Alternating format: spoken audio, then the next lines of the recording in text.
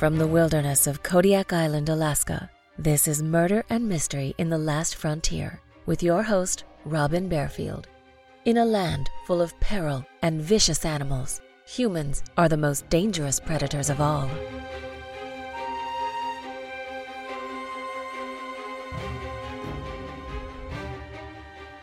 In my last episode, I told you about the brutal murder of Shirley Coons in Fairbanks, Alaska. If you haven't yet listened to that episode, I suggest you do so before you listen to this one. The two episodes are connected, and this is part 2.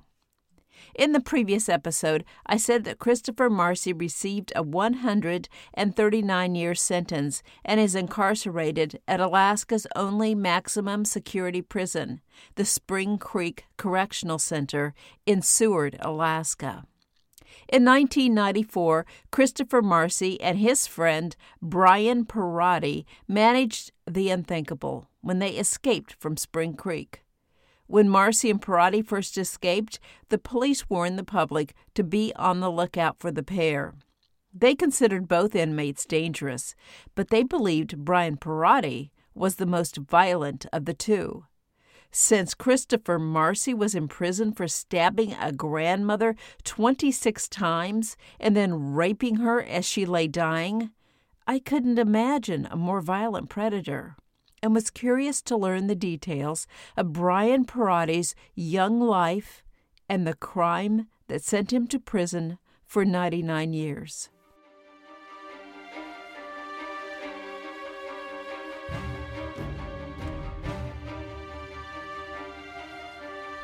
Welcome to Murder and Mystery in the Last Frontier. I'm your host, Robin Barefield, and I'm broadcasting to you from the heart of the Kodiak National Wildlife Refuge on Kodiak Island in Alaska.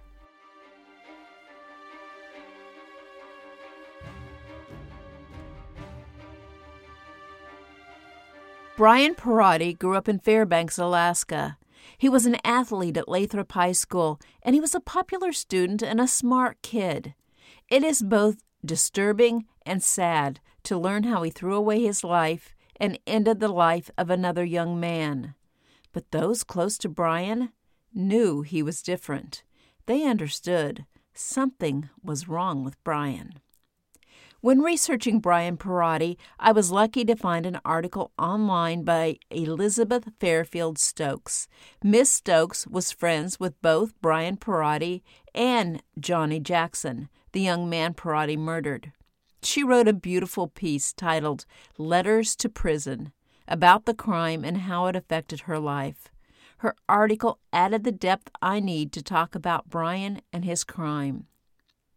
Elizabeth Stokes' father was an Episcopalian priest at St. Stephen's Church in Fairbanks, and Brian Parati's family attended the church.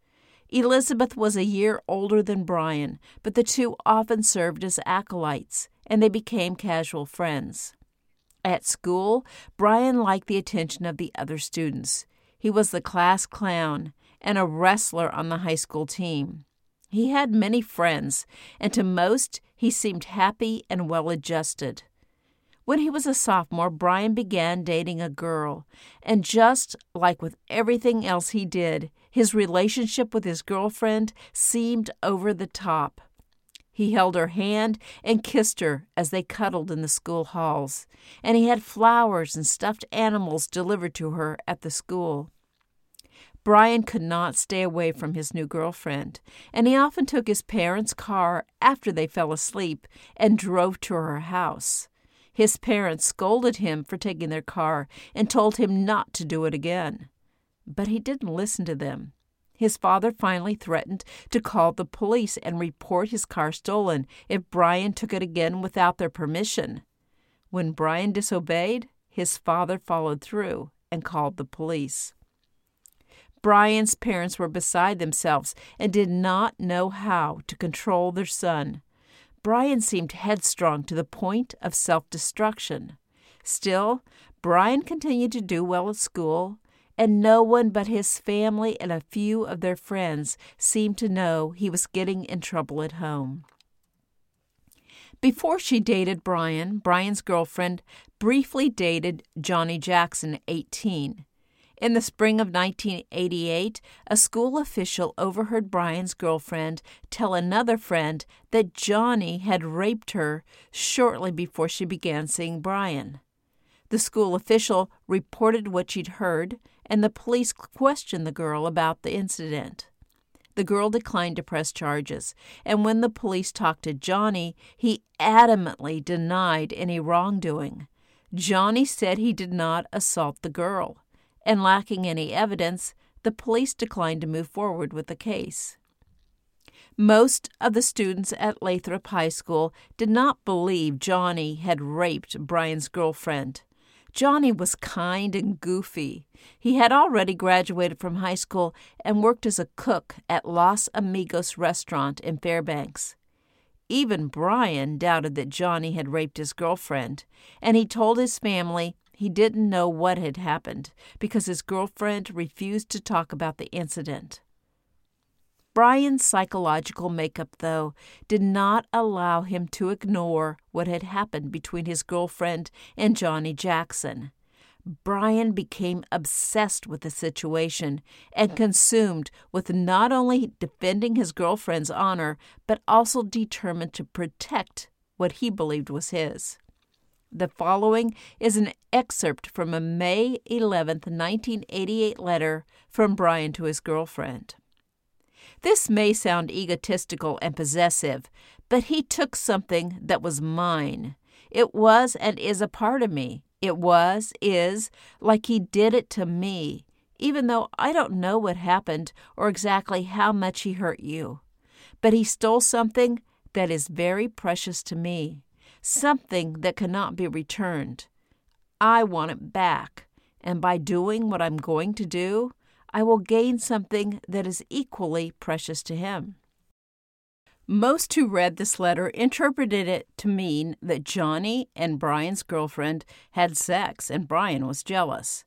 As the days and weeks unfolded, Brian's obsession with Johnny Jackson did not diminish. Instead, Brian's hatred grew, and he said Johnny deserved to die. Brian stalked Johnny for months and told anyone who would listen that he intended to kill Johnny Jackson. Brian threatened Jackson to his face, but Johnny shrugged off Brian's comments, and unfortunately for Johnny, Brian's and Johnny's friends and acquaintances also did not take Brian's threats seriously. They believed Brian was looking for attention and would never do anything more than talk.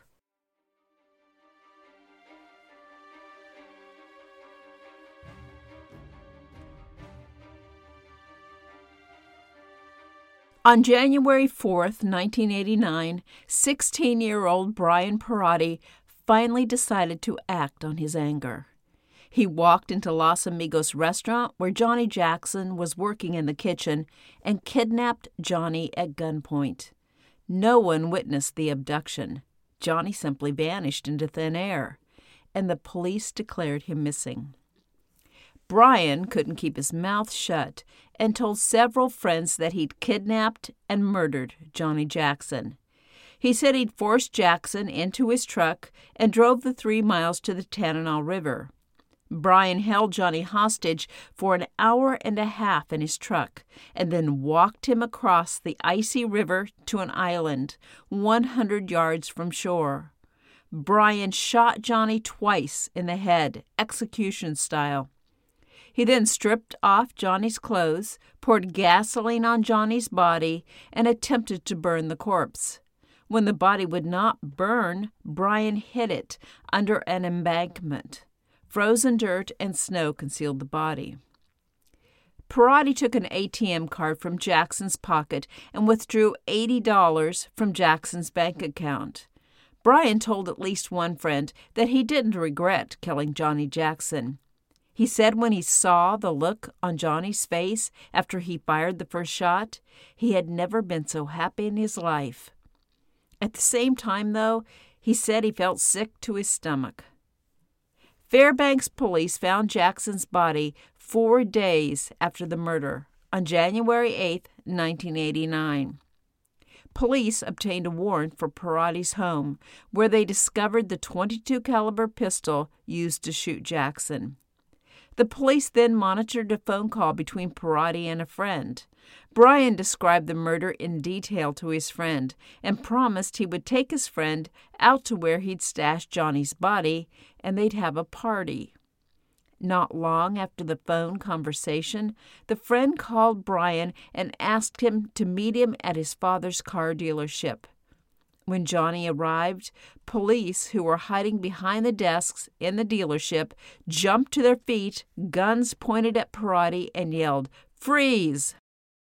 The state of Alaska immediately secured an order to waive juvenile jurisdiction and proceeded to prosecute Brian Parati as an adult. Parati pleaded no contest to a single count of first-degree murder in return for the state's promise to dismiss charges of kidnapping, first-degree robbery, and tampering with physical evidence. While incarcerated at the Fairbanks Correctional Center, where Parati was awaiting sentencing for his murder conviction, Brian climbed onto the center's roof, jumped a guard, and wrestled the guard for his rifle while smashing the guard in the face. Parati then grabbed a handgun from the guard's belt, but Brian surrendered when he realized there were no bullets in the gun. When it came time to sentence Brian Parati, the judge considered the manner in which Brian had committed the murder, the circumstances leading to the murder, Parati's conduct and lack of remorse after the killing, and Parati's attempted prison escape. Despite his age, the judge found Brian Parati to be the worst type of offender. He doubted Parati could be rehabilitated and judged him a danger to society. The judge sentenced Brian Parati to 99 years in prison.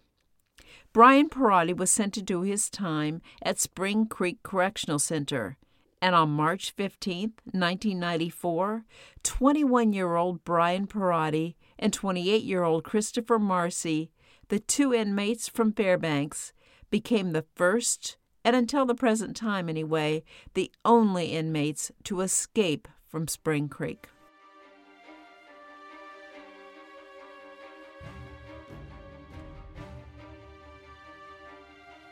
Let me take a short break. As many of you know, I'm an author.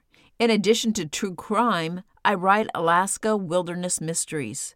A few main characters appear in my books, but the central character is Jane Marcus. Jane has her Ph.D. in fishery biology. In my first novel, Big Game, Jane is taking care of her sick mother in Kansas. When she goes for a drive in the country one day, she sees a car veer off the road into a field. The driver is badly injured, and he whispers an urgent message to Jane. The message does not make sense to her, but after the man dies, she feels duty-bound to try to decipher what he was attempting to tell her. Her detective work takes her to a hunting camp on the Alaska Peninsula, but her float plane trip to the peninsula begins in Kodiak.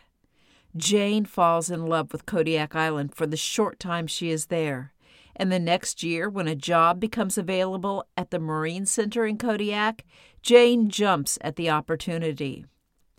The rest of my novels, beginning with Murder Over Kodiak, take place on Kodiak Island.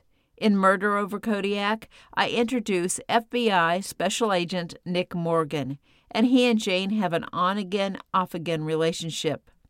Alaska State Trooper Sergeant Dan Patterson enters in Book 3, The Fisherman's Daughter, and in Book 5, Massacre at Bear Creek Lodge, Patterson takes center stage.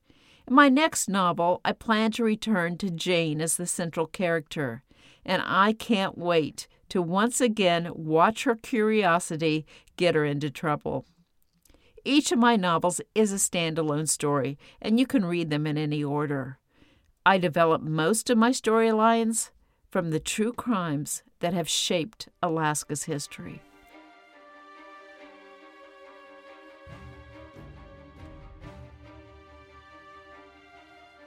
Friends Marcy and Parati planned the prison break together. The pair fled the prison between 9:30 p.m. and 11:20 p.m., by cutting holes in 2 of the 3 fences surrounding the institute and climbing over the 3rd fence. Water surrounds the prison to the south and west, and mountains and glaciers abut it to the east. Within minutes after the prison officials contacted the Seward police about the escape, the police set up a roadblock on the Seward Highway, checking drivers' IDs and inspecting vehicles for the missing prisoners. Approximately 40 Alaska State Troopers, Seward police, and corrections officers searched for the prisoners. Authorities warned the residents of Seward to be on the lookout for the 2 men. They also warned the Fairbanks lawyers, judges, and witnesses involved in the men's trials to take special precautions. The troopers were worried the pair would return to Fairbanks and exact retribution against anyone who had participated in putting them in prison. Authorities would soon discover how Marcy and Parati escaped from a maximum security prison. The pair somehow learned that the electronic system used to monitor the prison's wire fences was not working correctly, and they identified the weak spots in the apparatus. Marcy stole wire-cutting pliers from the prison's maintenance shop where he worked, and he and Parati disguised themselves with white sheets while they cut through the innermost perimeter fence. Only 1 guard manned the guard tower, but he should have seen the prisoners cut through this fence. Once they slipped through the inner fence, they moved to a blind spot directly below the tower and under a bridge. The pair knew the electronic sensors in this area were malfunctioning, and they could cut a hole in the 2nd fence without being observed. The outer fence was constructed of heavier gauge wire, so instead of cutting it, Marcy and Parati climbed over it. A guard assigned to continually circle the outer perimeter of the prison in a truck did not see the prisoners leave the grounds. A towered relief guard discovered the escape after the shift change, when he saw footprints between the inner and 2nd fences. He called a ground crew to investigate, and they soon found the holes in the fences. Guards immediately locked down the prison and checked each cell. Guards soon discovered that both Parati and Marcy had stuffed clothing and other items under their covers to make it appear as if they were asleep in bed. The previous night, when the guards did the final prisoner count for the day, they saw the bulging blankets and assumed both Marcy and Parati were asleep. While Marcy and Parati carefully planned a daring escape, they apparently had no idea where they would go once they left the prison grounds. They broke into a house, stole camping gear, and somehow acquired alcohol. They then climbed the side of Mount Marathon near Seward, pitched a tent, and got drunk. Less than 24 hours after they escaped, the Troopers' Special Emergency Response Team captured Christopher Marcy and Brian Parati. Troopers in a helicopter spotted the prisoners' tent on Mount Marathon, and they swarmed the area with helicopters. Marcy and Parati surrendered without a fight. The pair were drunk at the time of their capture. The prison escape angered the residents of Seward and caused prison officials to take a hard look at their procedures. They made several changes in response to the escape and asked the state for more money to repair the troublesome electronic sensors on the fences. Some of the changes implemented at the prison included restricting access to tools by inmates. 2 guards would independently do the prisoner counts, and during the bedtime count, the guards would ask the inmates to sit or stand to assure their presence. A guard would man a new watch post to observe the area that can't be seen from the watch tower. Guards would increase perimeter patrols.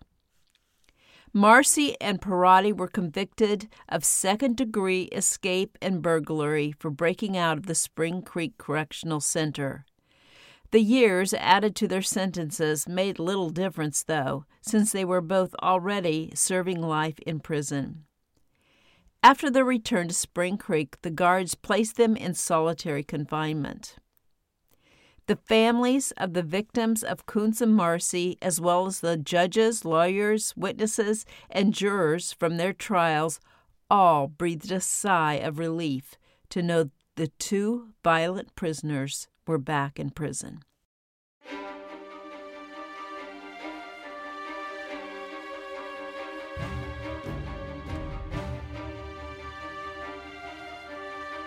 Thank you for listening, and I hope you enjoyed this episode. Thank you to my patrons for your support. Check out the show notes for more information on how you can support this podcast and unlock extra episodes by joining the Last Frontier Club. You can also search for this podcast on Patreon to learn more about the Last Frontier Club. I'll see you soon for the next episode of Murder and Mystery in the Last Frontier.